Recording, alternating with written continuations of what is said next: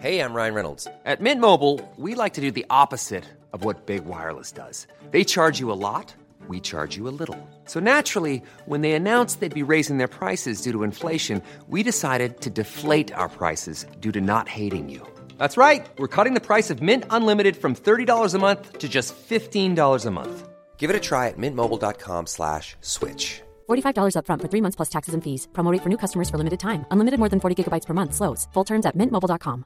Planning for your next trip? Elevate your travel style with Quince. Quince has all the jet-setting essentials you'll want for your next getaway, like European linen, premium luggage options, buttery soft Italian leather bags, and so much more. And it's all priced at 50 to 80% less than similar brands. Plus, Quince only works with factories that use safe and ethical manufacturing practices. Pack your bags with high-quality essentials you'll be wearing for vacations to come with Quince. Go to quince.com/trip for free shipping and 365-day returns.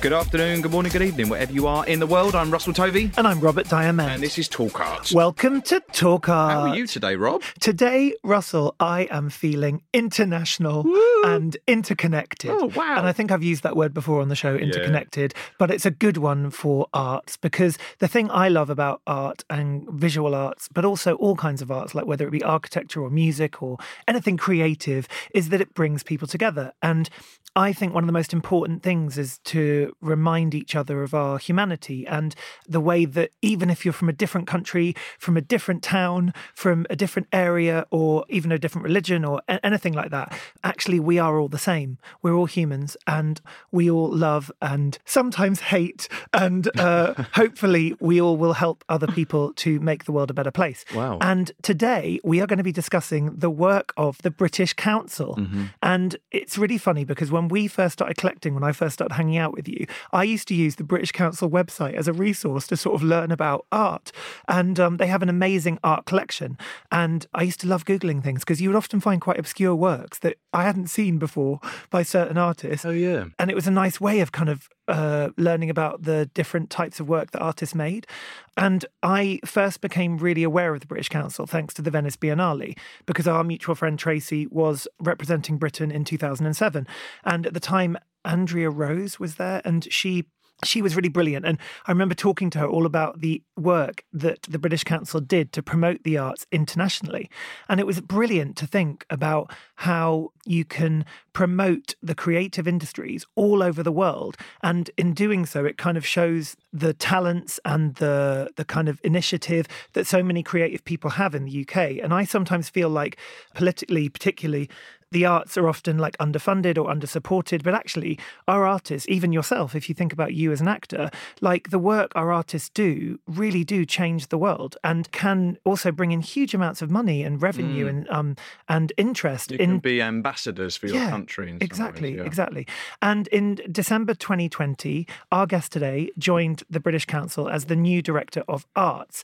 And I'm very excited to have him on the show because I think the work that he's been doing for the past few decades has been so impactful, especially in terms of inclusion and diversity and kind of bringing together different groups of people from different backgrounds and highlighting different causes. So I'm very proud and excited to welcome to Talk Art, Skinder Handal. Hi, Skinder. Hey, Robert, Russell, hi. How are you doing? Really excited to be here. Brilliant. With you guys in this really cool studio. It is cool, isn't it? Very nice. Because we're currently at Spiritland in the new King's Cross, which always feels a bit futuristic to me. I was walking around this morning and it's quite surreal. I don't know, there's waterfalls outside the Central St. Martin's. What are they called? Like fountains. Fountains, Yes. yeah. It's all quite intense. It's intense. Where have you come from today, Skinder? Well, I've been travelling from Birmingham, from King's Heath, actually. Right. So when you work for the British Council, is there like an office you have to regularly be seen at? It's always good to be seen with the team. So we have an office in the Olympic Park, so next to the stadium, which is now owned by West Ham, I think. Yeah. And so we're based there. So I'm usually in London 2 to 3 times a week.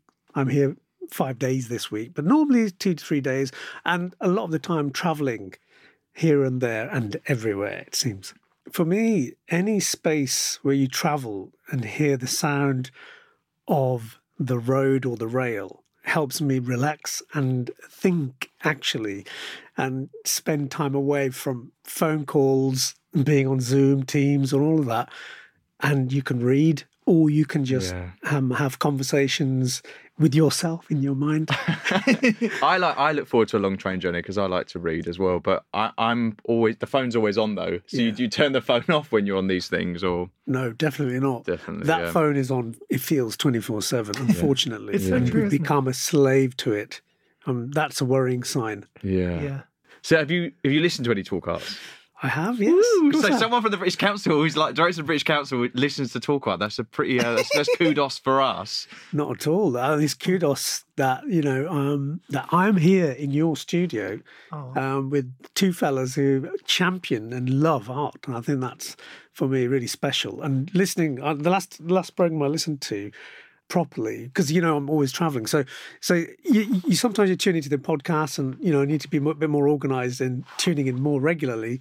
But it was the one when you were talking to the jury of the Turner Prize. Oh yeah, you were on it, of course. And I think we met briefly in Coventry at the Herbert Gallery. Oh right, yeah. It was like really fleeting sort of exchange, and I spent most of my time drinking stout with the winners.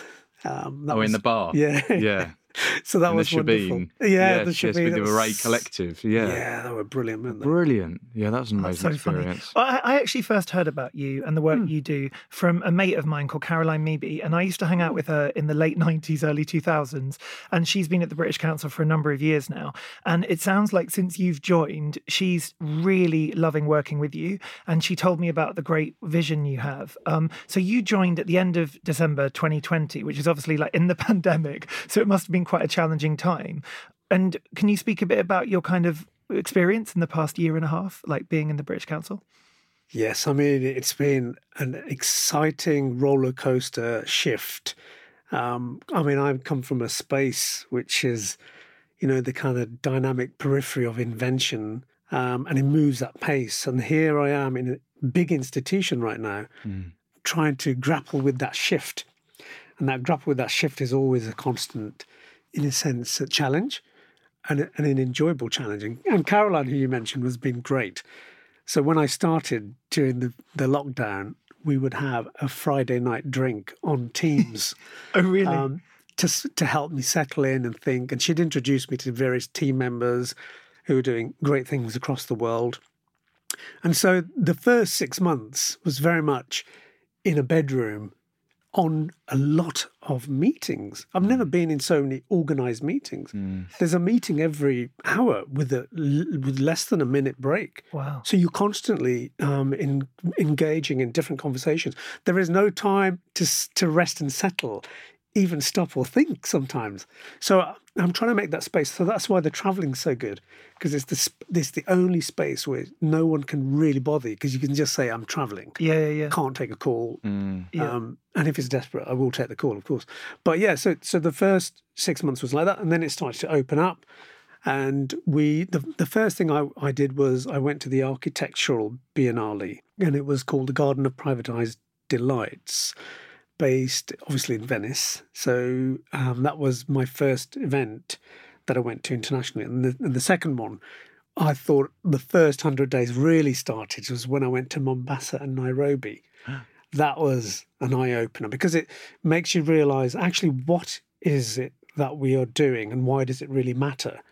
When you're in a pavilion in Venice, you don't really get the sense of a community. You get a sense of the art, the space, the Biennale, which I'm quite used to, actually. So I've been going to the Biennales since 2009 in my previous sort of incarnation. And so going into, a space like Mombasa and Nairobi is really special, especially when you enter the beach of Mombasa, which was quite an exciting realization about the communities that actually live there and the communities that we have an exchange with.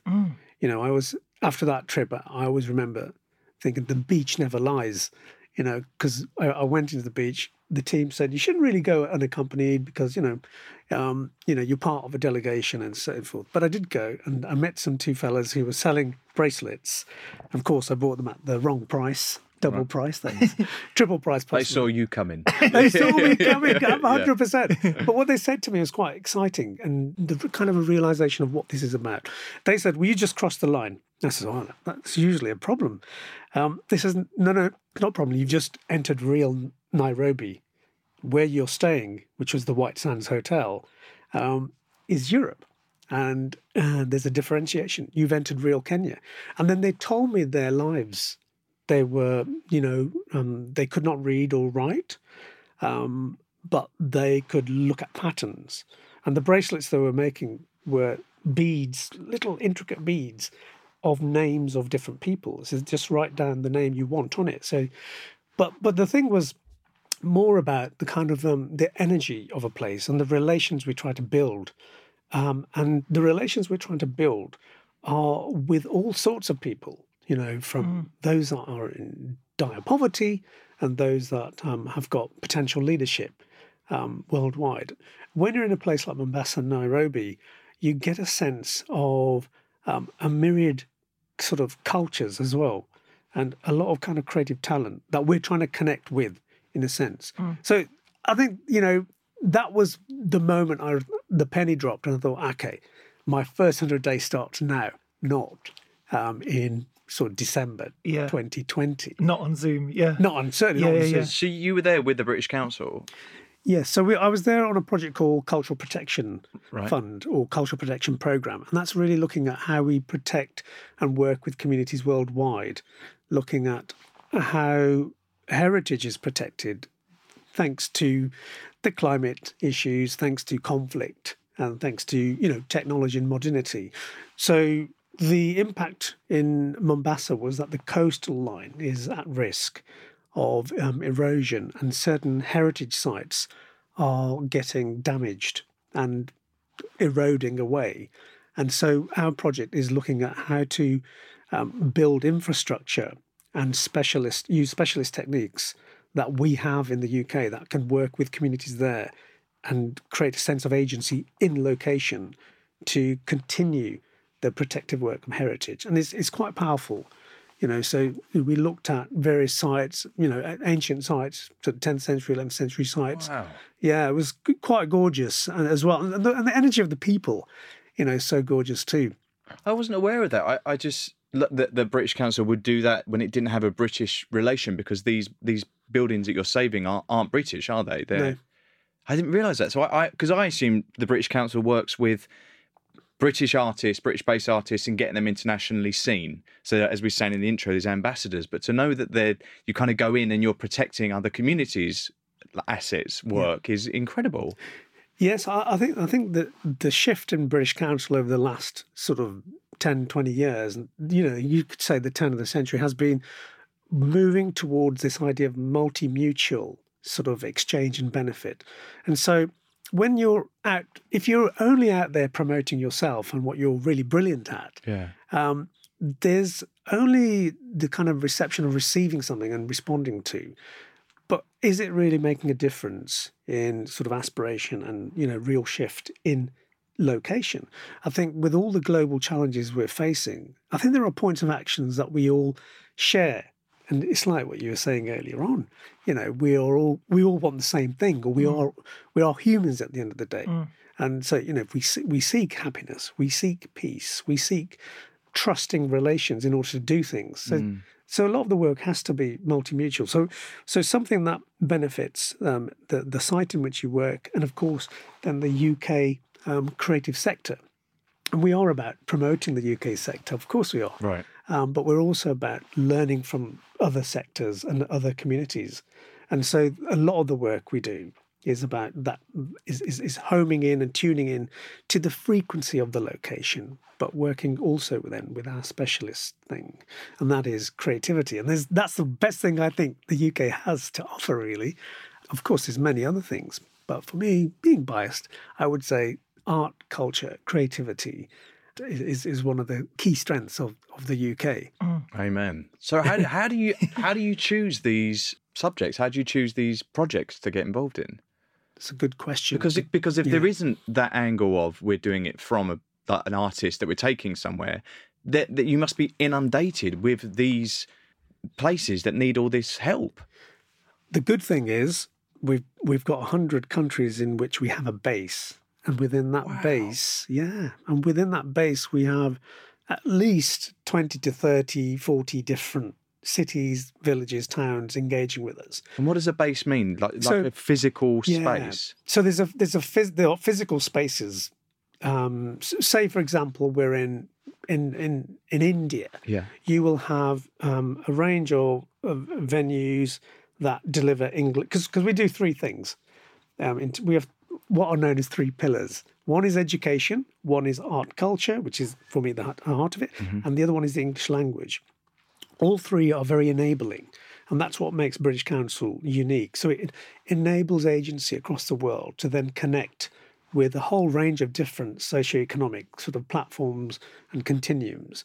So the bases that I'm talking about are really those bases. So there's, the obvious thing, i.e. an office in which people work, but there are spaces and places in which we also create, engage, learn together.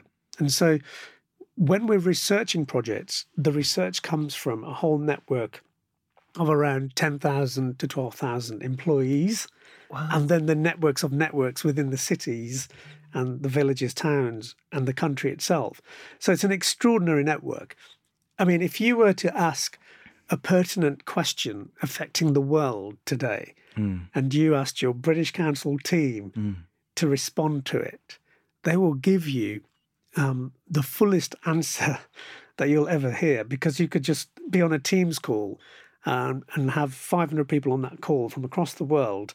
You'd have to get your timings right, because some people are asleep, some people are awake. Yeah. But once you get them in the room, you'd have to sequence your meetings because of that time zone difference. But once you get them in the room, you get such a kind of a full response about the subject matter itself and how people are experiencing it. Wow. I've never seen anything like it. So in the past, when I was doing my international programs, you'd be very much reliant on one or two individuals. Here you've got networks of networks of networks. It's quite an incredible organisation, therefore. Does the government come to you for this sort of conundrum? Yes, they do sometimes. I mean, a lot of the time. So they see our vehicle, in a sense, as a way of enabling the UK's reputation and understanding of the world to inform policy, in a sense. Although we're not a government department, we do work with and collaborate with, government departments. And of course, governments are always changing, ministers are always changing. But the one thing is that's constant. I say the gravitational constant is the British Council for now, and we hope to keep it there, of course. Yeah. You have an incredible amount of responsibility then, and you've got so many people that are looking to you to lead. Yes, and I think that's the thing. That's why your phone's always on. It certainly is. But is this a role that you were seeking? Because we can talk about your job title before and what you were doing before, which has been an incredible achievement. But was this a role that you could see yourself in then? Absolutely not. This is the strange thing about destiny. I was very happy curating, programming, designing in the neighbourhood. But that neighbourhood was very international. So I was already working, South America, South Asia, Middle East, Australia, New Zealand, America, Europe, Italy, Sicily. We were doing that work. But it was on a very micro level. And then one day I got a phone call from an agent saying, there's a job going. We think it's suitable for you because you're doing a lot of international work. It's for British Council. And at first I thought, no way, man. I mean, that's such a big institution. And I was thinking about previous directors. I thought, oh, that's what Graham used to do, Graham Sheffield. I says, that sounds far too serious. A job for somebody like me. Is Graham all right now? Or is he... He's in recovery. I haven't heard from him. A really tragic end. It was like, do I want to do that? Yeah. I know. Yeah, he disappeared kind of thing. But I'm sure he's out there somewhere and I hope he's listening. But yeah, so I wasn't sure. But then when the second call came and the main consultant phoned me this time, it started to open up a new reality. And that was that, I could actually make a difference. I could rather than just work within the neighbourhood and make a difference within the networks I know, we could do this on a global level. And that became exciting, that I could play that role. Not as some sort of weird messiah, but just the idea of being at the centre of major decision-making that was going to support artists, and enable, in particular, artists in the periphery who don't get a chance, or organisations that are not on the radar. Because British Council is not an easy organisation to understand. No, I mean, I've been on the website and looking, and the first thing that come up is learn English, and I'm like, okay. And then I was trying to search for the art collection, and then there's all these other things you're saying, these outreach programs, and there's a digital program, and there's so much going on there that it is hard to kind of finesse in a soundbite of what the British Council is. 100%. Yeah. I think this is the issue. Right. That in the countries in which we work, they know us very well. In the UK, however, I think there is an issue about, do they do art and culture? I didn't realise they did language. What's this education programme all about? Yeah. And when you go on the website, it is quite cumbersome and complex. Yes. And then finally you get to the fifth tab on the horizontal, and you see cultural exchange or art and culture programmes, and then you go into that, and then there's a multitude of different websites which look at art form. So music, dance, theatre, literature, visual art, architecture, design, fashion, creative tech, heritage. It goes on and on and on. And you could end up getting so confused trying to navigate. So one of the big things I thought I could do was to help give our creative sector here agency and actually have an impact in kind of the policy that we need right now. And I think 1/5 into this century, I was feeling a little disillusioned with what was going on. What was going on with regard to, at the time, a pandemic, a situation where we were no longer accepted in Europe because of the Brexit thing. There were problems and issues with artists travelling in, particularly with performing arts. There were major issues around visas and confusion. All of that was going on. People were struggling to find their next buck. And I thought, okay, I spoke to some friends about it, and they said, they need somebody like you. And I remember in the interview, they asked me one question. They asked me, have you got a question for us? I says, I've only got one question. I says, will somebody like me, knowing how I work, fit in British Council's bureaucracy and institution? And they said, you're exactly what we need. And I thought, I've got the job, haven't I? I was thinking to myself, and I did. So it was great. It was quite a moment to get into this position. Yeah. And it is exciting. I miss the arts in the sense of the working directly with the artist. Yeah. I think that's something that, I try to find wherever I can. Yeah. So recently I was at Eastside Projects this weekend. It's part of Birmingham Festival. That Martin Green has been curating, and Gavin Wade was hosting me, and I was meeting some of the artists. It was such a joy to be back in the zone. Of course, it's my hometown, so there's major bias there. Right. Anyway, so and talking about your working with artists then, so for those who don't know, previously you were the director at the New Art Exchange in Nottingham. And you were there for a long time, weren't you? Like 12 years or something? Yes, 12 years. Amazing. And you actually got an MBE for your contribution to the visual arts, which is so brilliant. And can you talk a bit about how you got into wanting to work with artists, to curate, and the importance of the New Art Exchange, in the period you were there? Because you really did help transform it. Well, thank you very much. It's an epic memory, and it will stay with me in my reincarnation. It's so powerful. What is your reincarnation? An animal or? Well, if my Dharma and karma's good, I think let's hope it's in a space of nirvana.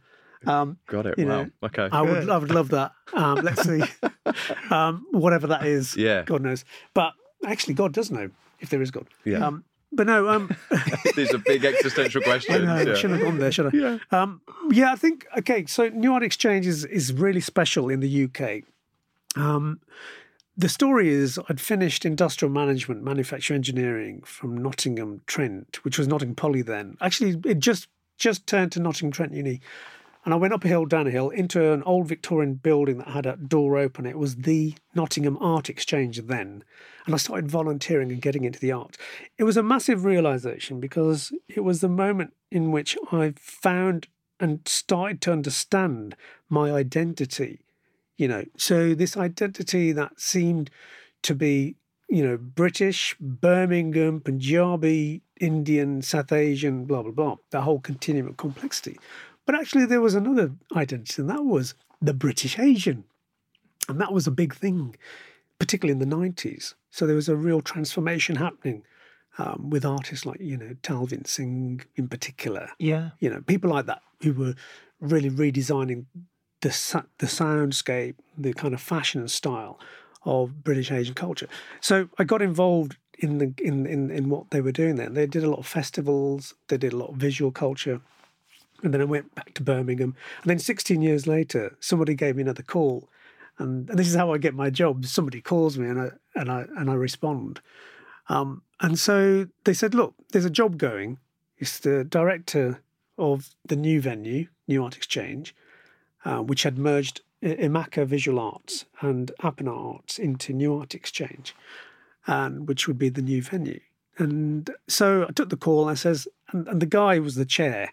He said, you'll have to apply, obviously, and you'll be up against a lot of competition. Mm. The job may not be the right one right now, but we think that with your track record and blah, blah, blah, and what you're doing in Birmingham, it could be something good for you and good for us. So I applied, and lo and behold, third, fourth interview, loads of tests, including all that psychological stuff that analyses what you do when you're under really, really harsh pressure. So they really kind of grill you with this in terms of making sure that they've got the right person. You haven't got to draw like a picture of a house and they analyse it, and a tree and of someone waving, and then they go, oh, this means that... It's quite... Is it? It's similar to that, actually, but without the drawings. But they have a whole range of different questions they ask, and they look at about 4 or 5 categories. On all the categories, I scored 90% plus, right? Apart from one, and that was organisational psychologies. So my organisational psychology, or my logic to organise, was the area. It was still in its kind of mid-70s, but still, wow. It was lower than everything else. So everything else was really, really, really highly competent. So anyway, I got the job and started there. But the history of that space was very much about understanding the new perspective of cultural diversity and its value in art and society. So it was very much looking at the kind of expression of multiple cultures and hybrid cultures in the contemporary age.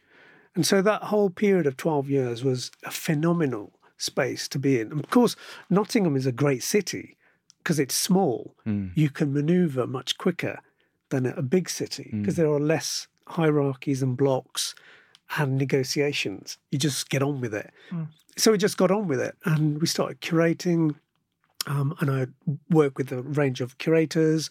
I would, curate a few things myself, but less of the detail, more of the strategy. And we saw a lot of incredible things happen. I always remember the first major commission was with Zineb Sedira, and it was bought by Tate. It was called Floating Coffins. Of course, recently with the Golden Lion win with Sonia Boyce, we were adjacent to Zineb Sedira. Oh, wow. I always remember being on the steps, looking at the crowd of thousands of people who came for the ribbon cut, thinking, what's going on? Zineb's next door. Sonia's in this venue, because Sonia was one of the artists we used to work with at New Art Exchange. And here I am at the highest moment, I think, in contemporary art. That is delivering the Venice Biennale Pavilion. Mm. So that whole trajectory of New Art Exchange was where I learnt the trait about, complexity. And I always used to think and say that if you're in New Art Exchange, the street never lies. There's a real brutal truth about contemporary art positioned in a neighbourhood that's not attuned to experiencing contemporary expressionism on a regular basis, apart from contemporary society. And a lot of ideas that artists have are drawn from those contemporary issues anyway. Mm. And so this kind of exchange of reality, the kind of surrealism and abstract kind of art that we used to bring would be an eye-opener. And there were moments in which you'd think twice about what you programmed, but then you think, no, we should program it, even if it's complex. I'll always remember when Leo Asimota put on a show with us, and people, because he was Nigerian, the Nigerian community had got wind of it. And so they brought a whole crew in to say, we've got a Nigerian artist at New Art Exchange. So they came in, big group, and I was with my chair and vice chair planning the next business plan. You know how it is. They went into the venue, and within 2 minutes, they came out, like hands in the air, thinking, what the hell was that? And they were rushing out the building. And I said to the chair, I said, look, I have to go intervene. I've got to find out what's going on. So I went over and I says, guys, what's happened? He says, we came here to see a Nigerian artist. We don't understand what the work is. So I took them back in and I walked through with them. And I did a little gallery tour. It took me about half an hour. And I explained the works. And then they really got into it and started to understand. So the one thing I learned about New Art Exchange is that, you've got to work hard. You've got to sometimes work twice as hard with the communities in order to engage them, because they can easily dismiss it. And, well, they can be scared of it, can't they? Yeah. And if they don't get it, then they feel frustrated. I guess there's no sensitivities to their critique either. If they're in a community, it's like they don't care if they go, I don't like this, it's shit, I don't get it. In front of the artist, because it's like you're when you're in the art world, you understand how to talk about art and how to be sensitive. And as an actor, people talk to me in a certain way about like a performance or direction. But when you don't have any of that bravado, then you're kind of straight to the heart of everything. And I guess working within that community is incredibly rewarding, but I'm sure at times upsetting or really challenging. Oh yes, definitely challenging. I remember once being threatened to be beaten by baseball bats because the work was so contentious, and that we were making fun of the community. And I had to calm the situation down by involving the artist, who was very incredible. Explain the situation. Basically, the situation was that the artist had created images of 4 women that looked like a painting, but they were dressed head to toe in very strong Islamic costume with a grill, in covering the face. But when you looked close to how the image had been made, it was made up of pornographic imagery. Right. And it was really harsh, everything was being shown. And so on the night, because I had an invigilator, and she was from Iran, who's very used to this kind of stuff. And she said, I'll call you if there's a problem. And lo and behold, the phone was buzzing in my top pocket. And I looked at the phone and it said Armin. I thought, oh no. I answered it and she goes, with a very beautiful Persian voice, Skinder, I think you should come upstairs. We have a problem. And so I went upstairs, and there was this lady from the Pakistani community dressed in traditional costume with a very Nottingham accent, which also kind of twists the kind of idea of identity and hybridity, and said, you guys are taking the piss. You're making fun of who we are. I'm making some phone calls right now to my brothers and friends to come here to smash this place up with baseball bats. I've just got goosebumps. That's terrifying. Yeah, it's terrifying. And I says, you know what, madam, I know how you feel, because I felt the same when I saw this work. I thought this could be a problem, but I had to show it, and I want to tell you why I want to show you, why we wanted to show this work, by you meeting the artist. So the artist was a very renowned artist, represented by Listen Gallery, from Lahore, Rashid Rana. And Rashid's explanation was so gorgeous.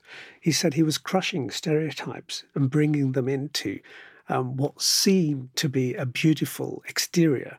But when you searched inside, it was deeply dark and menacing. And that was the stereotype of Eastern women and Western women. Western women being, super liberal and loose, and Eastern women being controlled by costume, by patriarchal system.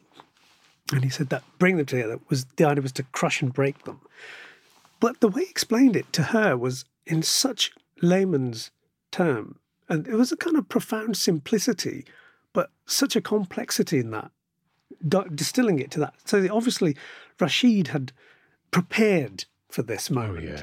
He had prepared, because he couldn't show it in Lahore. He said that to me. He says, you can censor it here. As soon as he said the word censor to me, I said, no, I have to show this. And we have to have the debate. The great thing is that the lady in question said, oh, I get it. This is amazing. Oh my God, that's given me goosebumps. Proper. Totally switched the Wow. situation. Not only that, we got a lot of people coming from the community who wore hijabs to see the show. And of course, the rumour in the community was that at New Art Exchange, they had the pornographic show. So there was a kind of irony to it. And the irony was also that in South Asia, there's a big consumption of pornographic material, particularly in some of the villages. And so there was a kind of, the artist was looking at also the contradictions that happen within society. That as much as nobody likes to see seeing this imagery placed upon an Islamic dress or an Eastern dress, there is a contradiction that we need to accept. And the genuine truth is that we are hypocrites as humans because we consume it, we love it, we're secretive about it, and we can't be honest about it. And here we are exposing it all. And let's have a conversation about it. Let's have a dialogue about it. So that's why the work had to be shown. So one thing I learned about New Art Exchange was that you should never shy away from work that is challenging, disruptive, and potentially upsetting.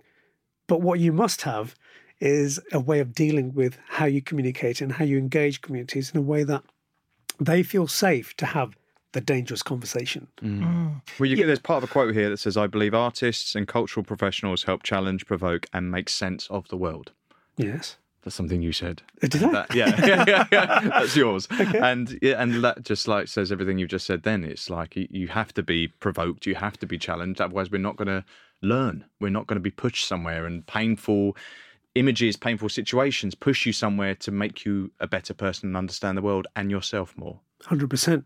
I mean, without being provoked and challenged, we will sit in our echo chamber. Yeah. And it might be, ignorance is bliss kind of thing. Yeah. And you might just, but what will happen is that life around you will move at a pace, leave you in a situation where it'll come back to bite later on. So it's I'd rather be engaging and getting art to engage communities so that we create these collaborative, conscious, creative communities so that they, are active citizens and not just accepting the status quo, because the status quo is where the danger lies in all cultures. It's really important as well, being able to translate what an artwork is, the meaning behind it, without dumbing it down too much, and with respect to the artist's intention as well, because some artists might not want you to just lay out what everything's about immediately. But I think in order to include more people and to bring in new audiences, I've noticed it myself, even just having moved from London to the southeast coast, having a gallery there, it's a very different thing because you do have a responsibility in a way to audiences that aren't familiar with art to write a press release of some kind, to give directions to books or to websites or just to ways of interpreting what you're about to see. Whereas in London, I think we were a bit worried about being too didactic or, giving too much information. You'd almost just never give any information. But I think it is important to have a balance. It's hard to find that balance without testing it. And this is why, when you're running a space, you've got to be courageous to test and try. And, if you fail, just, Samuel Beckett says, just learn to fail better. I remember saying that in a speech, and then somebody came up to me. He says, what's all this nonsense about failing? He says, surely you want to be more successful. I says, yeah, no, it was meant to lead to the ascent towards success. You keep learning through your failure. Yeah. I mean, that was the whole thing, but some people take it literally. So that whole kind of literal interpretation in communities, can be challenging. And so I can understand when organizations, curators, artists themselves, kind of censor or kind of reduce what they're trying to do. It's not so much the artist, actually. It's more the kind of institution, actually, that says, okay, let's make it easy for the audience, but actually you're doing them a disservice. So actually the complexity is really important. It's patronising, isn't it, if you do that? Yeah, but I think fundamentally with all art, it's just being told how to see. Like this artist told this woman how to see the art, and suddenly it opened up. And it's probably it was a changing moment. I think with any artworks, so many people are challenged, but as soon as someone steps in, they're able to say, well, this is what the artist is doing. This is what it's saying. Suddenly it opens a little door and you're like, oh, okay. And you feel like it belongs to you suddenly. And that's all that conversation is. So this patronising thing, and, you know, and it goes across the board in arts, you know, with writing. And as an actor, it's like, don't patronise the audience. Let them do a bit of work. People like to work a bit harder. Do you know what I mean? You don't have to lay everything out for them. No, totally. It also opens up new interpretations. So actually, if you write something, you have no idea quite what the impact of that writing might end up being. Because I think different people's experiences and backgrounds can bring different sort of interpretations of the work, which is also really important, I think. I mean, when I think about, you know, the kind of works that, you know, that really transformed, because when you're thinking about an art space that's in a neighbourhood or in a city, you think about, okay, what's the ecology here? What's the kind of intersection or interconnectivity between the parties? And the main parties really are, you know, your audiences, communities, your artists, your institutional sort of activators, and often curators, programmers. So the idea is to create an ecology where there's a dialogue. And of course, nobody's in a fixed position either. So you, as a curator, are an audience, and sometimes as an audience, you're actually the artist as well. So, you know, you're spinning and working in different ways, particularly in this modern age. So trying to make your space and trying to make art relevant. The one thing I learnt about British Council, though, was the idea that the driver is cultural relations using the vehicle of art. Because when I started, I had all these projects and programs which were thinking like a curator or a director of a gallery. And somebody said to me, my deputy director, Cortina, said, oh, but Skinder, is it cultural relations? I was thrown a bit by this. You know, what do you mean, cultural relations? Surely everything's about relations. But there is an actual theory and method around cultural relations. Then you might think, well, what is that then? Well, in simple terms, it's about building trust between people and parties and the components that make that ecology that I referred to earlier, the audience, community, artist, and institution and curator. It's bringing that trust together and getting the relations to collaborate and do something together. So you're not a passive, party within the process. You're an active member of that moment. So you're not sitting there and just watching. You're actively engaging in the sense that you've either informed what's on stage or what's in the gallery, or you're going to respond to it and react to it in a way that's going to shift your learning into some pragmatic action, you know, that happens post-event. So that was the thing about cultural relations I learned at British Council. And I started thinking, well, a lot of the work at New Art Exchange, because the question, Rob, you asked earlier was the memory of that moment of 12 years. And there's so many mad memories. I mean, I'll never forget Doug Fishbone's Leisureland Golf, where we made a little mini golf course in Venice. And a lot of the art world were saying, oh my God, what's Skinder doing? You know, he's gone crazy. He's doing a golf course. That can't be serious. But each 9 holes had a provocation. I'll never forget Ellie Harrison's. She's an artist from Glasgow. And she created this kind of experience of getting into England from France. So we had England in a canal where, well, England being, it was mainly England, Wales and Scotland. We didn't do the Northern Ireland and Ireland bit in it. But there was a map of England on the floor, which was green. And you had to hit it from the French green over the canal into England and Wales and Scotland. But it was so difficult to do. So the idea, and most of the time the ball would bounce into England, then into the water. Yeah. And then we had a net to catch it. And it's quite metaphorical. Yeah, it was metaphorical. So there was things like that. Hitain Patel's working man, so you had to work with the ball to get it over the line, and then you had to hit it into the hole. So there was 9 holes, you said, and you had 9 artists that then were like told to come in and create their own hole. Exactly. Okay. So they created 9 provocations, and those provocations were the issues of the world today. So Yinka Shonibare looked at, the exploitation of African footballers by creating a nuclear cloud of footballs. Beautiful. We had Doug Fishbone's boat that had recently sunk. There was an Italian ship that had,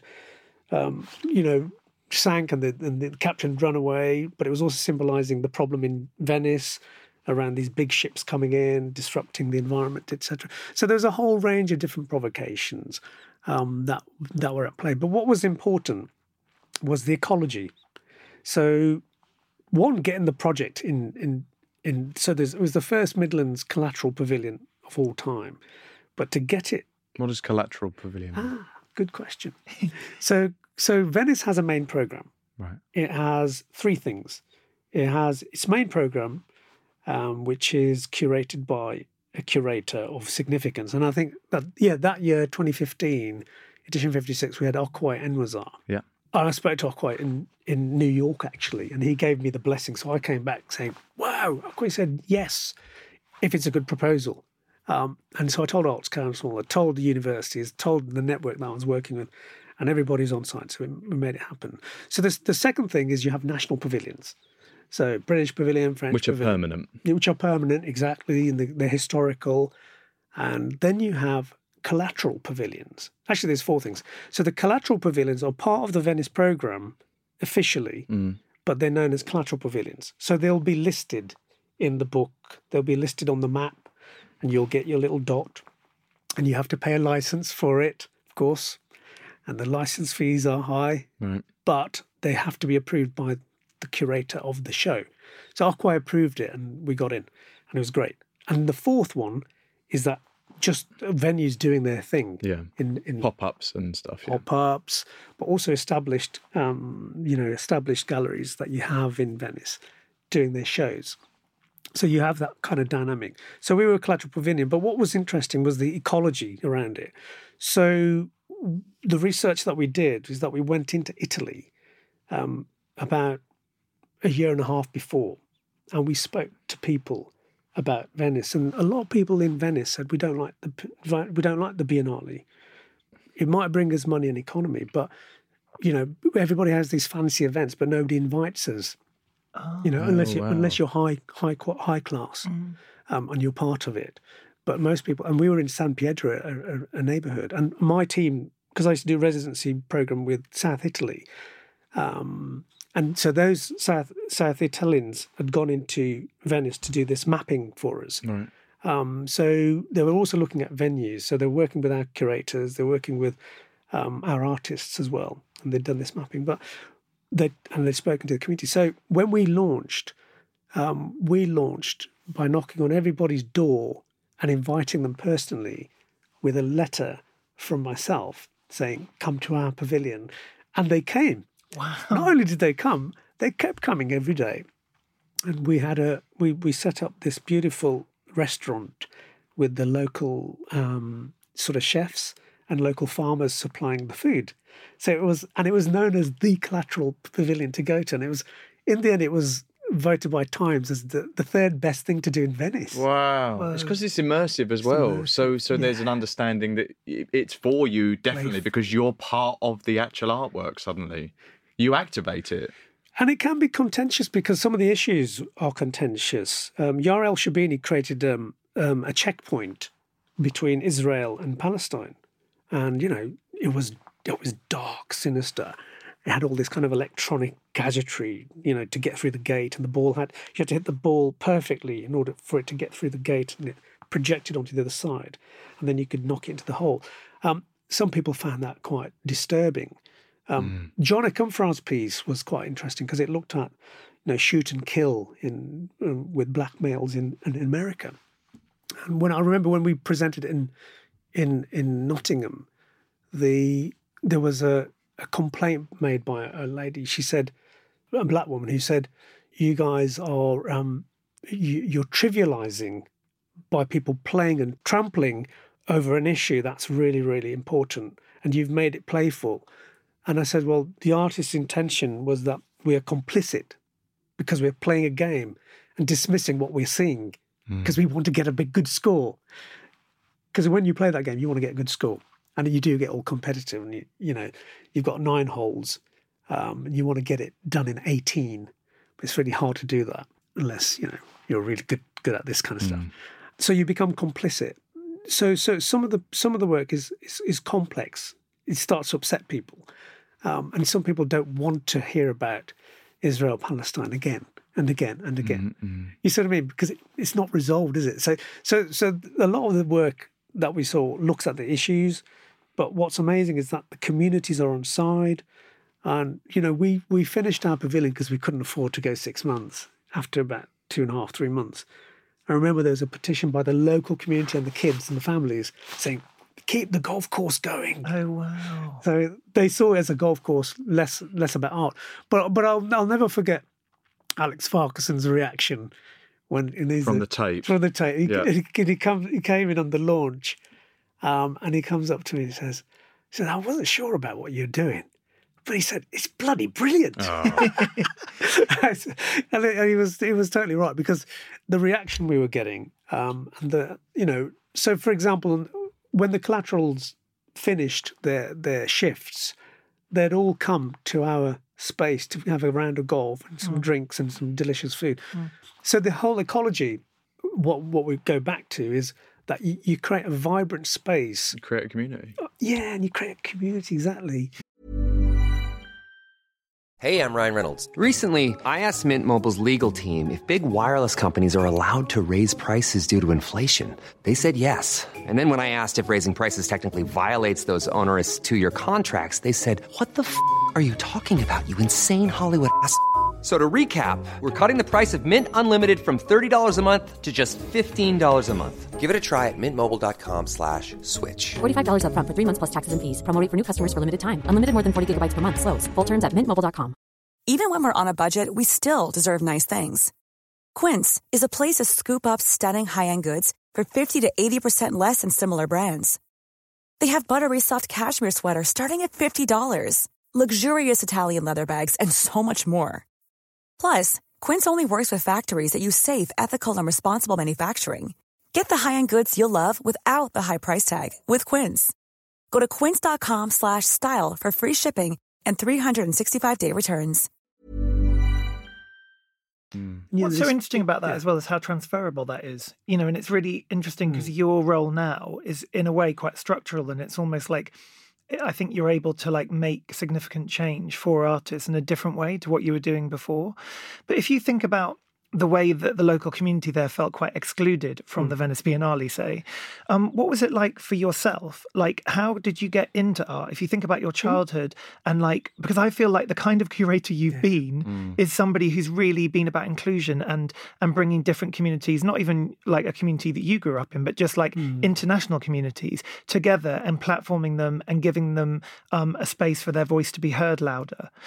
What was it like? How did you actually get into art? I'm so interested in. Yeah, what did you do in those 16 years between volunteering and actually taking the role? Well, those 16 years, I was learning the tabla. I was designing a few kind of hats, just mucking around, and I was part of a music circle that I'd set up called. Can you still play the tabla now? Yeah, then? Of course, can. Because I some rhythms if you want. Dean, Takata 1 2, Takata 1 2 3 4, Takata 1 2 3 4, Takata. I think that's what it was, isn't it? Yeah, I did a workshop with Nitin Sawhney oh my God. and Akram Khan years ago at the National Theatre, and they taught me how to count on the tabla. Yes, so it's da, din, din, da, da, din, din, da. And then you can play with different variations. So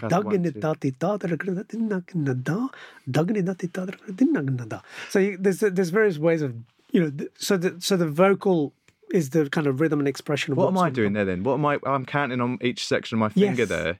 So the beauty of Indian count is 1, 2, 3, 4. Yes. So where your finger is, just for listeners, if you look at your finger now, you have lines going up it where the knuckle and everything is. Yeah. But you count each of them mounds as a beat. As a beat. So you can go through the whole hand. That's right. So da, din, din, da. Da, din, din, da. So if it's a 4-beat cycle, you've got 4 beats on one finger, basically, and you count them. And then you have variations of 4 beats. So, 4 can work with 3, it can become 7-beat cycle. 4 can be an 8 cycle. That was right, 10-beat cycles. I absolutely loved it. 3-beat cycles. I never thought about it until you said that. I actually learned about this as well when I was doing commercial music at Westminster for my BA. Najma Akhtar, who's an amazing musician, she collaborated even with Led Zeppelin, actually. She's so cool. She came in and taught us for a whole, what do you call it? Not season. It's in my brain from yesterday's episode. Session. No, when you're in a term. Oh, right. She came in for a term and was our visiting lecturer. And she taught us so much. She was so extraordinary. I love her. Well, it's funny because that was a big moment. That decade. I presume it's probably the 90s turn of century, probably. Yeah, when she was teaching me. Yeah, it would have been like 2000, 2001. Yeah, that's right. Yeah. So Najma Akhtar was a regular in our festival in Nottingham. Oh, really? So we used to have what we had was the first ever outdoor South Asian festival, and it's called Nottingham Mela. Yeah, that started before I volunteered there in 1988, and they started off with the great Qawwali singer Nusrat Fateh Ali Khan. But Najma Akhtar was on that programme. And I remember when I programmed and directed the festival after 21 years, we brought her back. Oh, cool. Well, she's a huge hit. I mean, and hugely inventive. So and brilliantly traditional. So you've got this great traditional style. So I learned the traditions in that period, and I started working in the community with regeneration. I worked in some of the tough neighbourhoods in Birmingham, and then I started to officially get into the arts in 2002 properly.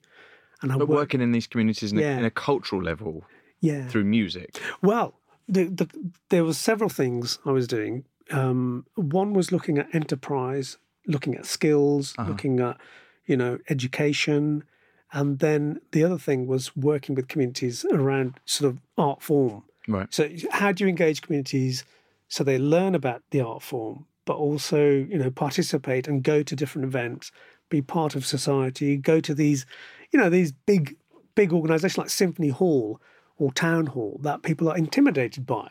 They say, "Oh, it's not for us. It's too posh, or it's not relevant." But actually, you make it relevant because how you program it. But it's not simply about you put a program on and people come. You've got to work much harder, and that is you've got to do participatory kind of workshops, build confidence, get people's appetite up. And the best way to get appetite up is actually to do the art form. So this is why, this Let's Create Strategy of Arts Council is very clever, because it's the ideas that we can all be creative. Yeah. We don't need to be, Akram Khan or Karsha Dedra or whatever. We can be ourselves in this. So I was being myself, but I created a really good, energetic group called Tablaholics. It was the intoxication of tabla. And from that, I got formally into the arts. And I worked with Sampad and Mac for 6 years. Then I got called back into Nottingham. Sampad and Mac is? So Sampad is a South Asian arts development agency. Right. Looking at mainly performing arts. And MAC is Midland Arts Centre, which is the centre that was set up for young people in what would have been the sort of 50s and 60s. And it has an amazing facility, theatre, cinema.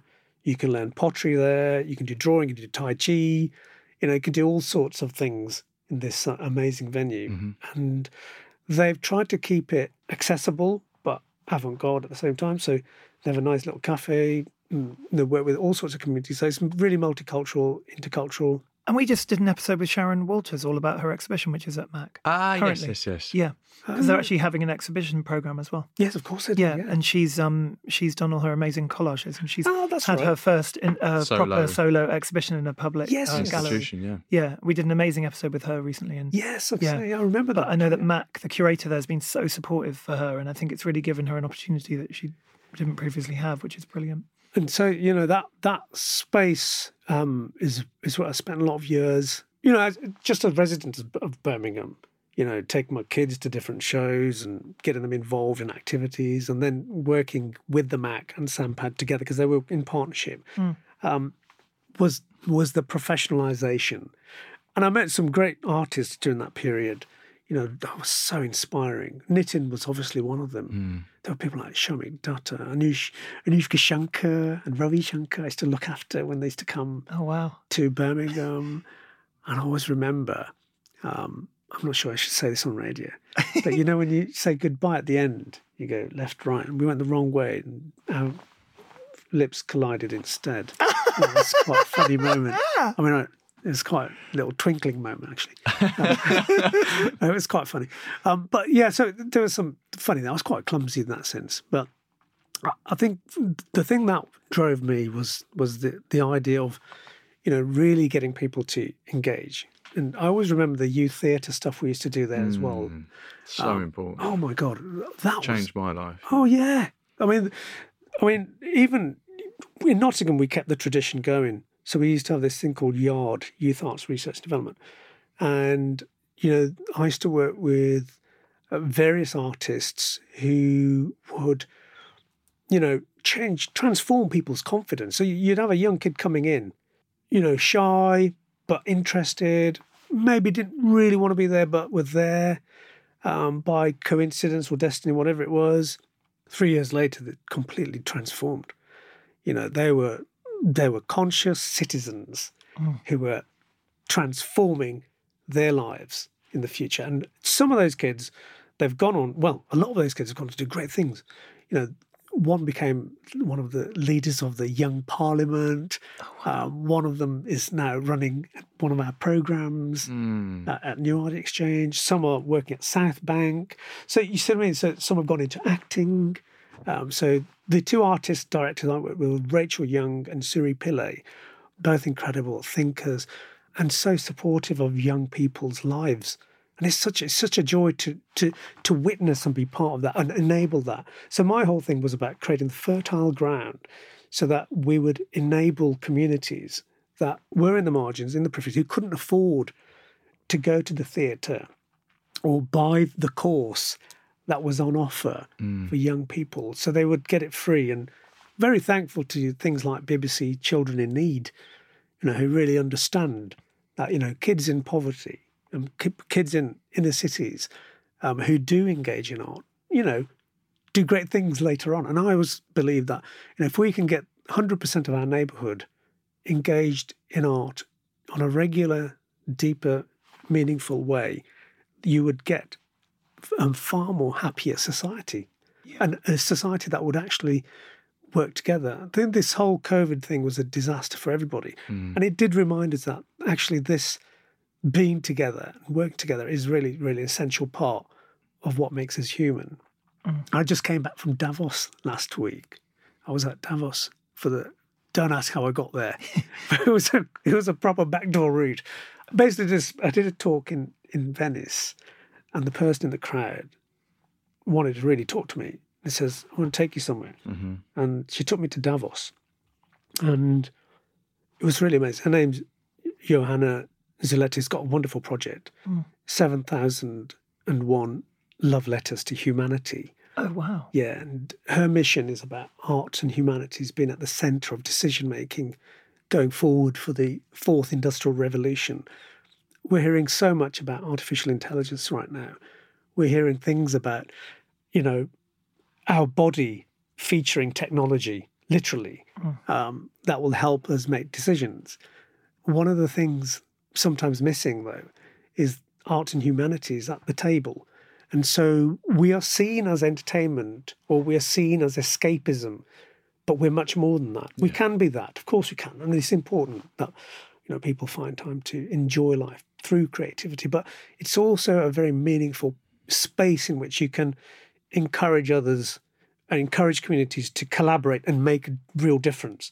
So at Davos, our mission was to understand how it worked, but also to start talking to very, very brilliant people. And we bumped into the quantum physicist Deepak Chopra. Oh, wow. He gave us his personal number. Oh, my God. Yeah. Can you tell us it? It's on Johanna's phone. But we got it because Wow. So did you get it right? So WhatsApp him just to check, and we WhatsApped and his picture was on it. So he says we got the right number. Oh my God. It was amazing. Yeah. So there were people like Deepak there, but there was a lot more incredible people who are trying to do something around this idea of transhumanism, right? So it kind of sounds quite scary, and it probably is.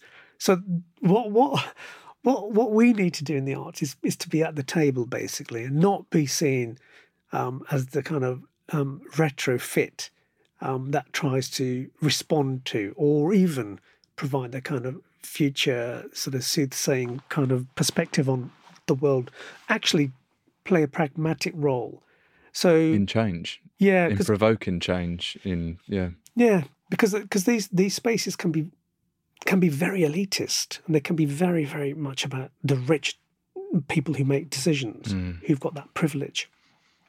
And so for me to be in a place where, you know, it costs £6,000 a day to stay, and to sneak in through the back door and get it all free was amazing. And for those who don't know about Davos, Davos is the World Economic Forum, and it's an annual meeting that happens every year, and kind of like very influential people will go there and almost like predict what's going to happen next in the world.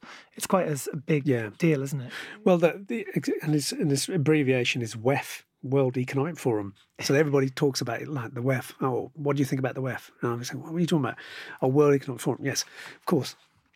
In that space, you've got the big CEOs, and they all meet there because they don't then need to fly across the world to meet each other. They meet there.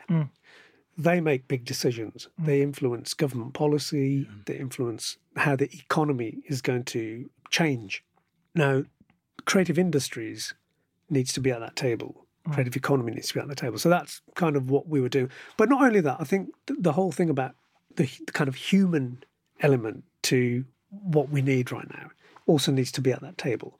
You know, I think, like I said earlier, you know, one fifth into this century, I feel, you know, we're always heading towards this code red scenario. We might already be there.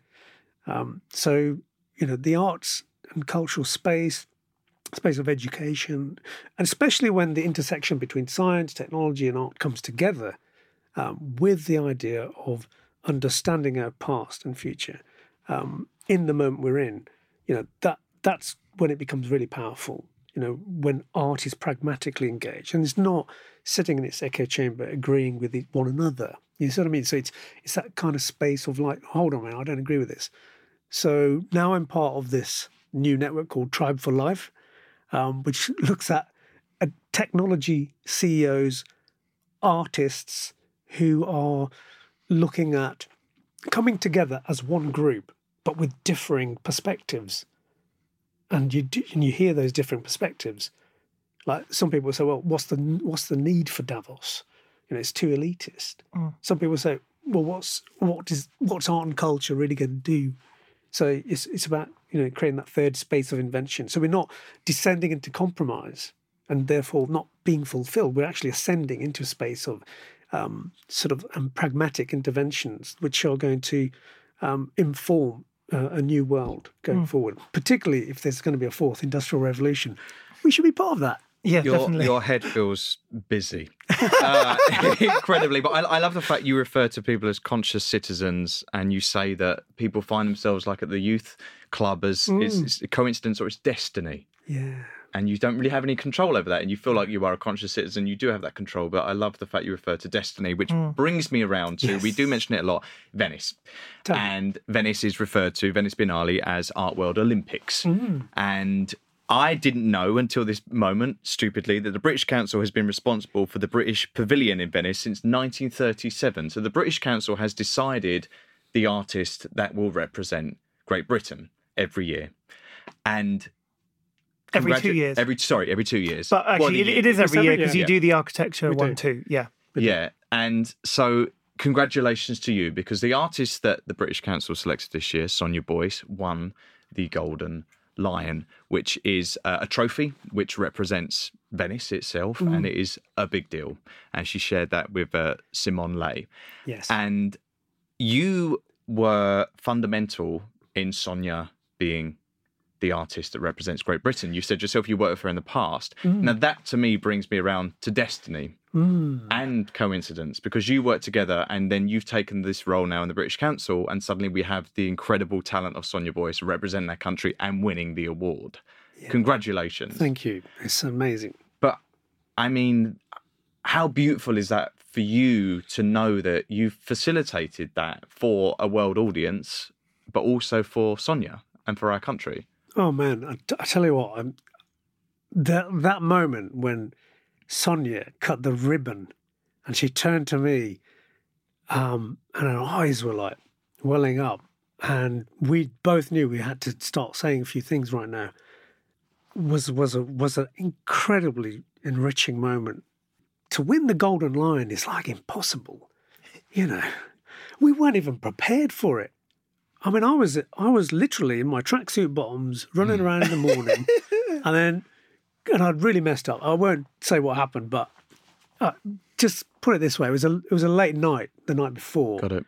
And my alarm didn't wake me up. And anyway, so I got this message saying, "Oh my God, we've won the Golden Lion." And I thought, what? What's going on? What's going on? I ran to the venue. As I entered the venue, the most extraordinary thing happened. You know, you talk about destiny. Yeah. So Well, you do. Yeah, I talk about, I do. Yeah. Well, there was a really, really defining moment of a sequence of calibration that blew my head up. So I went into the venue, and on the screen are 4 singers. Mm-hmm. Most of the time you're in the gallery, you hear them experimenting, testing sounds, and they're never quite synchronized. But when I walked in, they were synchronized on the word free. Oh, wow.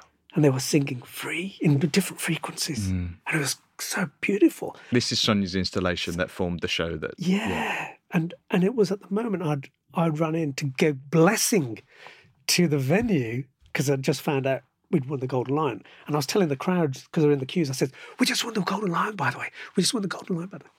Anyway, but that moment of destiny was really incredible. And the fact that Sonia won it, and Sonia had worked with myself in previous years and represented her divine kind of sort of project with me in a different sort of form, was an incredible moment. So I mean, words can't describe that feeling, that emotion. Well, I mean, pride. Pride, incredible pride. How did you love. know then? So having the responsibility of the artist, does it all fundamentally come down to you, or is there a whole board? No. There's a jury. Right. So you basically have a jury, and Andrea Rose, you mentioned, was the previous person who chairs that board. So our new person is Emma Dexter. So she chairs. She's great. Yes, Emma's great. And they bring the jury together. And that jury then grapples over this artist, that artist, and then decides, okay, what is the zeitgeist saying right now? What do we need to do in this moment? And Sonia obviously was the artist selected. And what a great decision it was. Because the beauty of Sonia's work is that it's collaborative. Yeah. And it's also historical. Over 4 decades of, shifting aesthetic. The work she does with Chelsea College of Art, around Black modernism in art, all of that, being collecting the tape, becoming, a Royal Academy artist recently as well. All of that seemed like the ideal moment, And some might say, well, why hadn't it happened before? It really is dependent on how the jury think, but you can force the pace as an organisation. So British Council produced the pavilion. They co-curate the pavilion, really, because now we have this Shane Ackroyd associate curator. So Emma Ridgway from Modern Art in Oxford came in to help us with this. And, Sonia decided and selected Emma Ridgway. Right. So normally, a curator selects the artist and, this process flips. So our role as commissioner is to actually, challenge ourselves as well. Some people had said to me, maybe the pavilion over the last few iterations was too flat. It didn't really punch hard enough when you compare it with all the national pavilions. It was good, but how can it be really kind of outstanding? And so the way one pushes the pace is getting the right people in the room. So if you have voices which are different, that's important, but there needs to be a kind of collaborative sort of vision, or a kind of, often we say in festivals, is that kind of curatorial premise. So what's the curatorial premise in this moment? That then defines how a decision might be made. Does the jury define that curatorial premise? Like in the Turner Prize, the recent curatorial premise was driven by collective. Mm-hmm. What does the collective say right now? So you've got, I think it's Rohan Guatbar doing the Documenta. You must go to that, guys. That's going to be amazing. Well, Project Artworks, who was one of the collectives, are in Documenta. Exactly. Yes, you're very right. So as a commissioner, you can orchestrate a jury that's going to come up with a great decision, and you can guide the jury as well. So who come up with it, you or the jury? The jury will come up with it. Yeah. Okay. Yeah. The jury. This is what's so amazing about it. So it's not me saying, oh, Sonia or this artist or that artist. Actually, to sit back and actually see what the jury come up with, and then it's the chair's role to then guide the discussion, and that chair is the commissioner for the visual arts, and that's, in our case, is Emma Dexter. My role in it is to have the surround sort of strategy around, okay, what do we want to achieve? What do we need to have in place? How do we mastermind energy? That's my role. So my role is to mastermind energy.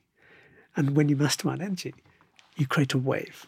And that wave was this year so perfect. It was ridiculous. So what sort of things do you do to mastermind energy? Okay. I'm going to tell you my trade secrets now. I want to get on your wave. Yeah. Well, we're on the same wavelength today and on this broadcast, that's for sure. I mean, masterminding energy is about having the team in place, for sure. When you look at a great program or a great work of art, actually the art belongs to many people. It might be the ingenuity of the artist in terms of form, aesthetic, but actually we all own it in the end. I know the economic system, market system doesn't allow that because we legalise it by IP.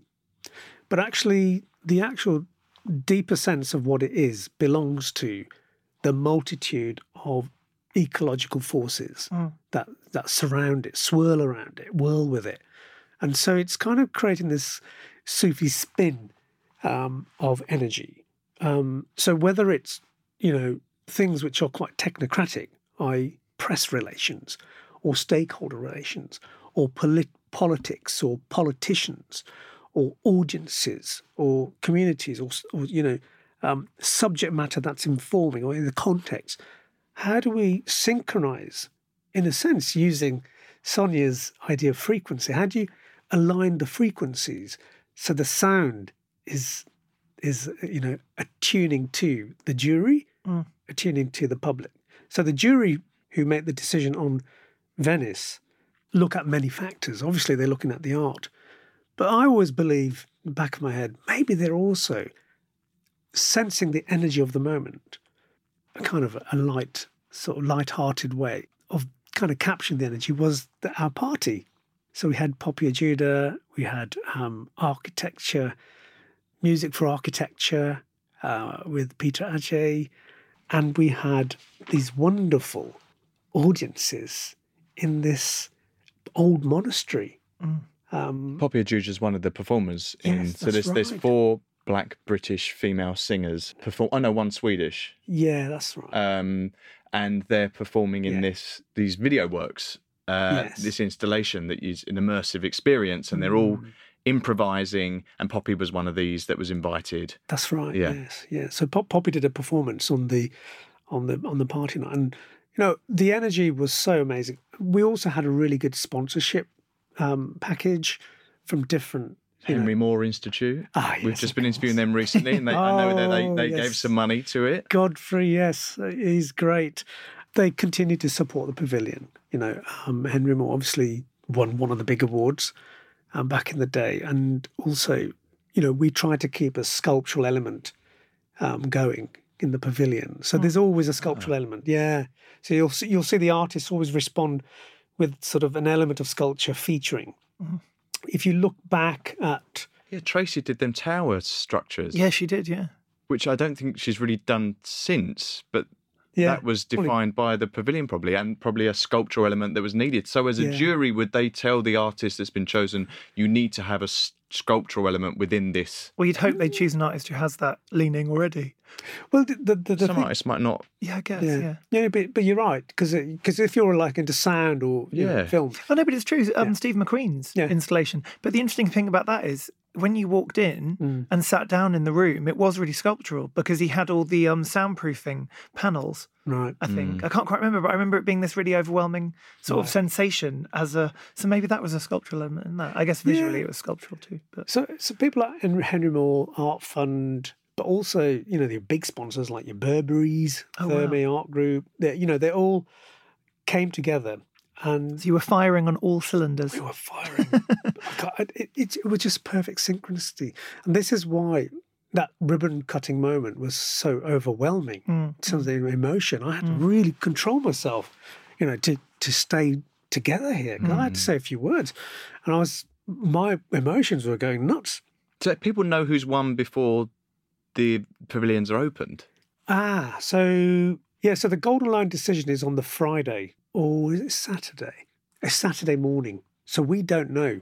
Nobody knows. Not even the person who's winning knows in advance. Right. They know as it's announced that they've won. With But is the Saturday the day you cut the ribbon? No, we cut the ribbon on Wednesday. Okay. Right. Yeah. So it's open for a few days. Public have been in, and then the announcement happens. Not public. Right. So Oh, no, it's a press preview. and public and professionals. But by the Yeah. time the public go in, it's been announced. It's been announced. Got it. Yeah. So this is why you're running up and down the queue, going, you're in the hot ticket, Yes, guys. yeah, Yeah. Of course, trying to build more hype. Yeah. So when I was in Birmingham, one of the big things I did was promote. So I was a promoter as much as a producer, curator, and so my habit is to create hype. So Energy. Yeah. Mastermind energy. You know, it's It's a better funny. way of putting it, isn't it? I feel like that's what we do as gallerists as well. Like, I think that's what I do. Of course you do. And Russell and me even, like, doing talk art, it's like, Yeah. we sometimes joke that it's like cheerleading. It's So there is a amplifying sense and of like encouraging. amplifying, but also bringing together different voices, bringing together different energy. I know what you mean. And then that creates a successful opening, which then has repercussions to like get people in because there was an exciting opening, all that kind of stuff. It's really interesting. It's true. That's what I love about it actually so much. Yeah. It's that you can make a change. You can sort of encourage and divert eyes to and amplify and all of those positive things that you Yeah. can give culturally.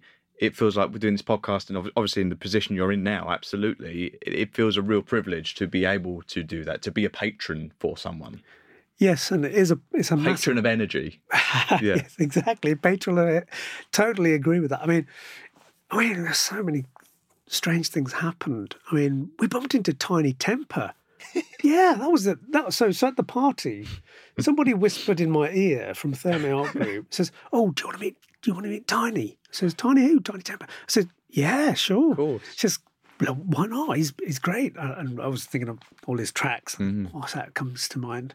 I think I've been in that moment. We had a glass or two, passing out, waking up, and Such a good record. yeah, I want such him a on the good show actually. I love Tiny Temper. Well, we know- he loves art. I know him quite well right now. Oh, cool. And so went to this really extraordinary lunch. It was so impossible to find the venue. And it was really super secretive. So secretive, it had gates. And they asked for my COVID pass. Of course, I had it on me, but I hadn't realised that I hadn't updated it. And it said November 21 expiry date. So they started making a big fuss about it. It says, "I'm here to do a speech with Tiny Temper." Although I wasn't doing any speech. I was just going to have lunch with him. So I made it all kind of sound really important. And then the manager got involved and I got through eventually. And then I went through this way, that way. And then I phoned the person who was trying to get me there. And says, "I'm in Subodh Gupta's installation." And she said, "I don't know about Subodh Gupta's installation, but we're here." Anyway, I got there in the end, met Tiny Temper. He looked really, really beautiful with all this wonderful, stylish clothing. I says, "Well, that's got to be Tiny Temper." So I got chatting to him. But the best thing was I got Tiny Temper with Therme to come to the pavilion straight after lunch and meet everyone. So en route, I was like acting like Tiny Temper's agent. Says, "If you want to talk to him, you talk to me first, He's with me, Promoter. Yeah. Being the promoter, yeah. And so we bumped into John Ekamfra smoking dogs en route. And then when we came to the pavilion, Sonia was there. So I've got one of my new friends to meet you. You should have seen her face light up when she saw Tiny Temper. Then we did a private tour with him, well, with the public there, took photographs, and it was wonderful. And he kept in touch, and he wants to do something really extraordinary. So you should definitely get him here. Cool. Yeah, he would love to do this program. But yeah, so there was moments like that, which were also kind of, moments of destiny of all us coming together at that moment. I also think, the people like Claudette Johnson were there, Trevor Matheson. These are like real pioneers in black art movement. Sapake from Innover. Oh my God, the list goes on and on. And Simon Lee Gallery put on a beautiful. They represent Sonia. Yeah, they got on board during when she was announced, and they've been extraordinary. Great, fantastic what they've been doing. Simon's been amazing, and so he put on a party at the Metropole Hotel, which I know after 3 drinks cost you like 60, 90 quid, because I did a round of 3 rounds and I got busted, and there was just 2 of us. And I thought, God, I wonder what his bill would be. It must be in the thousands. But anyway, he put on some drinks afterwards. But the photos we took and the energy in the room. But there was one moment that was really significant. And that was when Claudette Johnson came in. And you know what Sonia did? Because she's more senior than her. She got the Golden Lion and she gave it to Claudette. She says, "This is yours. This belongs to you." And Claudette Johnson accepted it. Says, "I accept." He says, "But I want to give it back to you." And it was a beautiful, gorgeous moment. And oh my God, emotional. Sonia was so moved by it. We were all moved by it. It's like another one of those moments. But what the great thing about this Venice was that, we always had new generation in the room. So I'll have to mention Alberta Whittle. Yes, I love Alberta. Thomas J. Price was there as well. Jonas. Yeah, I mean, everybody was gathering. Yeah. Everybody was gathering. It was so... I just spent the last weekend with Alberta in Edinburgh, and I absolutely love her. Her work's so extraordinary. I mean, do you know what was the amazing thing? The coincidence of it all, and the destiny perhaps, is that she's in the same pavilion when I did Doug Fishbone's Leisureland Golf. Oh, right. And I feel like maybe we blessed the space for her.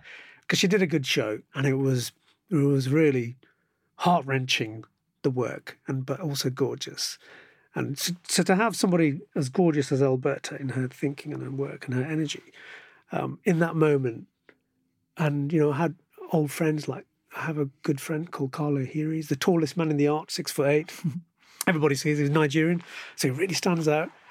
And he said to me, he says, "I just love Sonia's generosity because she made me pick up the Golden Lion. She didn't hide it. She didn't make it exclusive, because when you win an award like that, it's like, is it going to be like Gollum and the Golden Ring? My precious. She was not like that at all. She let everybody touch it, hold it, experience it, and it was one of the defining moments that made me realise the power of art, power of recognition, all of that, but also community, and history, and that when history is realised in kind of the contemporary future in the moment you're in, that's quite extraordinary, isn't it? I mean, that's such a magical moment. So Venice has that power, and sometimes people ask, "Oh, why do you do Venice and it costs so much?" And that.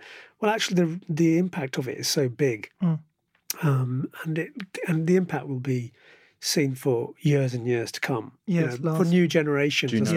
Do you know who the next artist is? Can you tell us? Not yet. Are you looking through? We're going to get a jury together. Oh, yeah, lovely. Yeah. Well, I guess the next one will be the. I guess the next one will be the architecture. Well, we've got a curatorial team who are now working with some artist ideas. The team that we've got together are extraordinary. They're young kids, and they came over, and I gave them special privilege to be part of our moment in Venice, to experience the power of this moment. They were so inspired. They got to meet some really, really important people. They got to meet Sonia, obviously. Got to meet Tiny Temper. Who are these people? They're the ones who are doing the curators. Ah, okay. Yeah, Have you selected the architecture one then? No, only the curators. Ah. There's 4 of them. Yeah. So, Yes. before we get on to final questions, just want to talk about the British Council art collection that has been building since 1938. There's over 8,500 artworks in the collection now. It doesn't have a structure. It's been referred to as the museum without walls.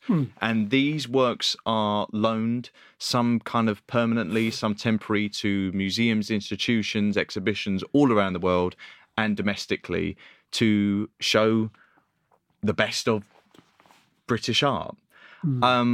What is it like being the head of that? And also, I am currently trying to loan a work by Julian Ayres from the collection for a group show that's coming up at the end of the year. Brilliant. And it's very tricky. Yes, because we have to have humidified readings. We have to have certain security in place. Obviously, it protects the artwork.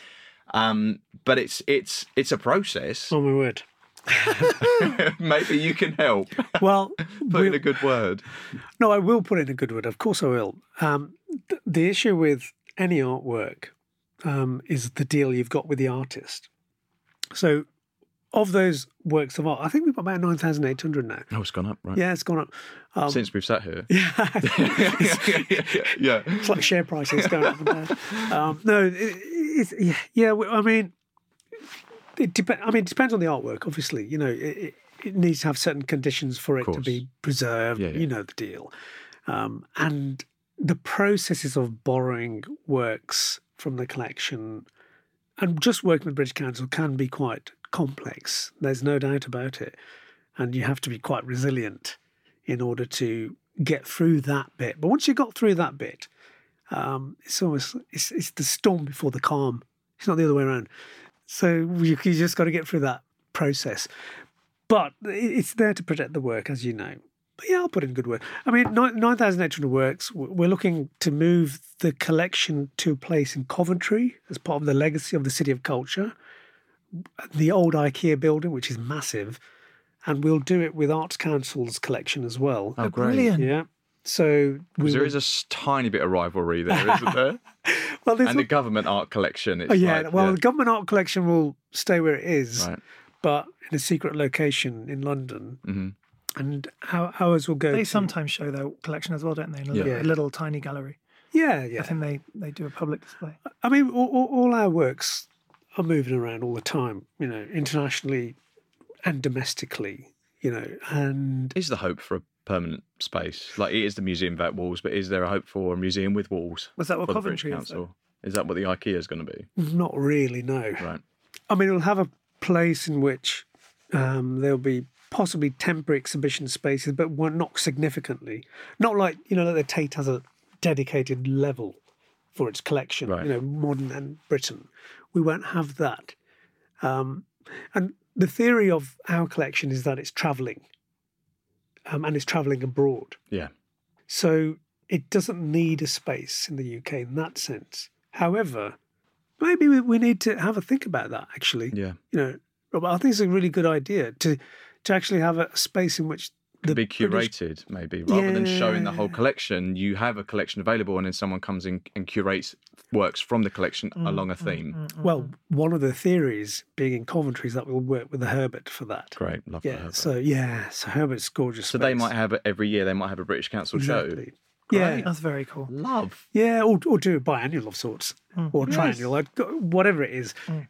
They are really supportive of working with us and working with Arts Council collection as well. So a combination of factors curated, and then looking at the kind of energy of the energy of the city and the artists of the Midlands area. So that belt is really powerful right now. And you've got a lot of active spaces, you know, academically as well as cultural spaces that could come together to really work with the collection in that location and really keep the legacy of the City of Culture going as well. Well, yeah, because it won the City of Culture last year, and the Herbert was obviously where the Turner Prize exhibition was held, and it's a beautiful institution. I love it. Right next to the cathedral, Coventry Cathedral. It's stunning. Gorgeous. Stunning location. In fact, Nitin Sawhney just did a wonderful show there as part of City in of the Culture. cathedral? Yeah. Wow. And they used the old cathedral to finish with a beautiful choir. And they were looking at the kind of memory of World War II and paying homage to all the people who died.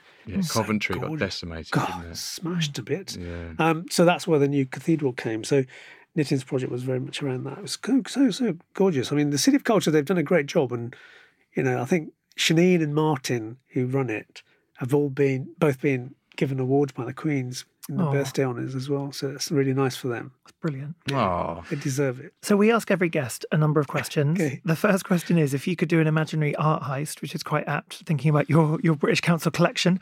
Right. But if you could do an imaginary art heist, what artwork you might take home? And it's all legal. We will help you. And Talk Art makes it valid, even My though it's word. obviously not good to steal. Yes, well, the idea of a heist and robbery and kind of hijack sounds terrible for my karma and dharma. So, so I wouldn't want to go down that route.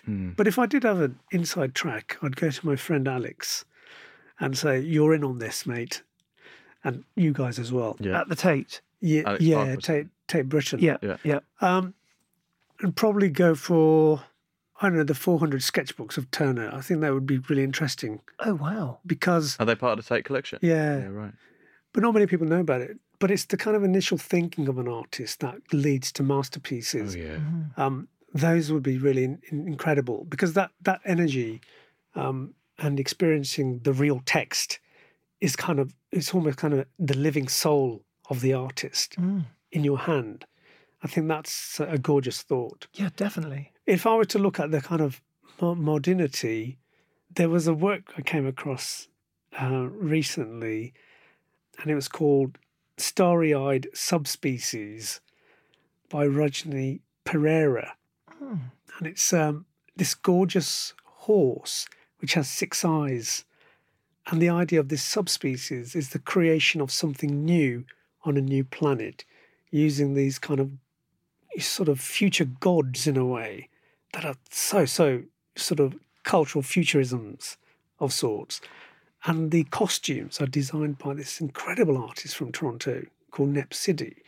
I think a combination of that with the sketchbooks would be sort of complementary of history and a future that takes the human sort of psychology and thinking into multi-dimensional and different kind of planetary thought in terms of who we are and a relationship with nature, human, non-human at the same time. So I think that's the kind of heist I would look Well, at. that is the most curated heist ever because that's like bringing two things together to bring about new meaning. I'm loving that. It actually sums up you, actually, in many ways, in a very simple description. I'd like to see I a love that. Turner next to a 6-eyed horse. Yeah. I think that is That's a what the world's been waiting for. curatorial choice. That's very forward thinking. Loving definitely. this.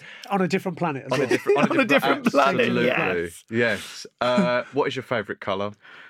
Wow, that depends on context. I mean, I like different shades of blue for sure. Mm-hmm. I like the power of red. After the golden line win, I'm sold on gold, Yeah. especially that type of gold that Sonia created. Is it actually gold or is it It's kind of a fool's gold. It's kind of pyrite? yeah. And I love platinum as a colour. So if I was to look out ahead of me, I would love to see that golden sky with maybe a platinum sea with shades of red and blue. Wow. This is the other planet. This is the planet. Complex as well. Loving this. That's a brilliant answer. And this planet's got its own art collection, obviously, its own council, and yeah. And not only that, it has Talk Art on there. Oh, good. Oh, I love that. You got through. Cinder. And what's the best advice you've ever received in terms of your career or that you might offer to others as well? The best advice was from an astrophysicist named Ranjit Sondhi. He's an absolute genius. He came over at the age of 12, was brought up in an English family, and he got first in astrophysics. And, he's Basic stuff. basic stuff. Yeah. And he said to me, to be a great leader, you must learn to follow first. And also to be most of the time, silent in your leadership and remove your ego and let others rise before you. That was what he told me. And I tried to Why do haven't you followed that? You're all about ego. I know, it's such a self-promotionist. Well, it's very hard to do that. It is hard because as a leader, you need to have profile. You need to push. You're always on Instagram and doing this, that, and the other. Yeah. Why are you doing it? You're doing it because you're trying to position certain narratives. But the one thing I do try and do is actually look at the idea of new generation and genuine truths in the next decade. So we need a new generation with intergenerational wisdoms, with the astrophysicists, but with the kind of exploration of genuine truths. But some of them obviously are imagined and creative that then lead you to a new way of thinking and defining a new language that really matters today. And you, being a gallerist, will love that idea of the language that you're trying to create in the space that you provide. So, I mean, it's very hard to follow that advice, but I've tried to do it. And, as a leader, you're expected to lead, not follow. And if you start following something, they say, well, I thought you were in charge, So it's understanding when it really applies. But it's cherry picking from that advice, isn't it? Yeah. What actually you can do in the moment. It's great advice, though, because it's very, it sparks so many thoughts from it. You know what I mean? Like it's But the other thing about the advice is that that's just the one-line mantra. When you dig deeper into what someone like Ranjit says, I think it starts to unravel the encyclopedia of that kind of infinite mind that's unsettled.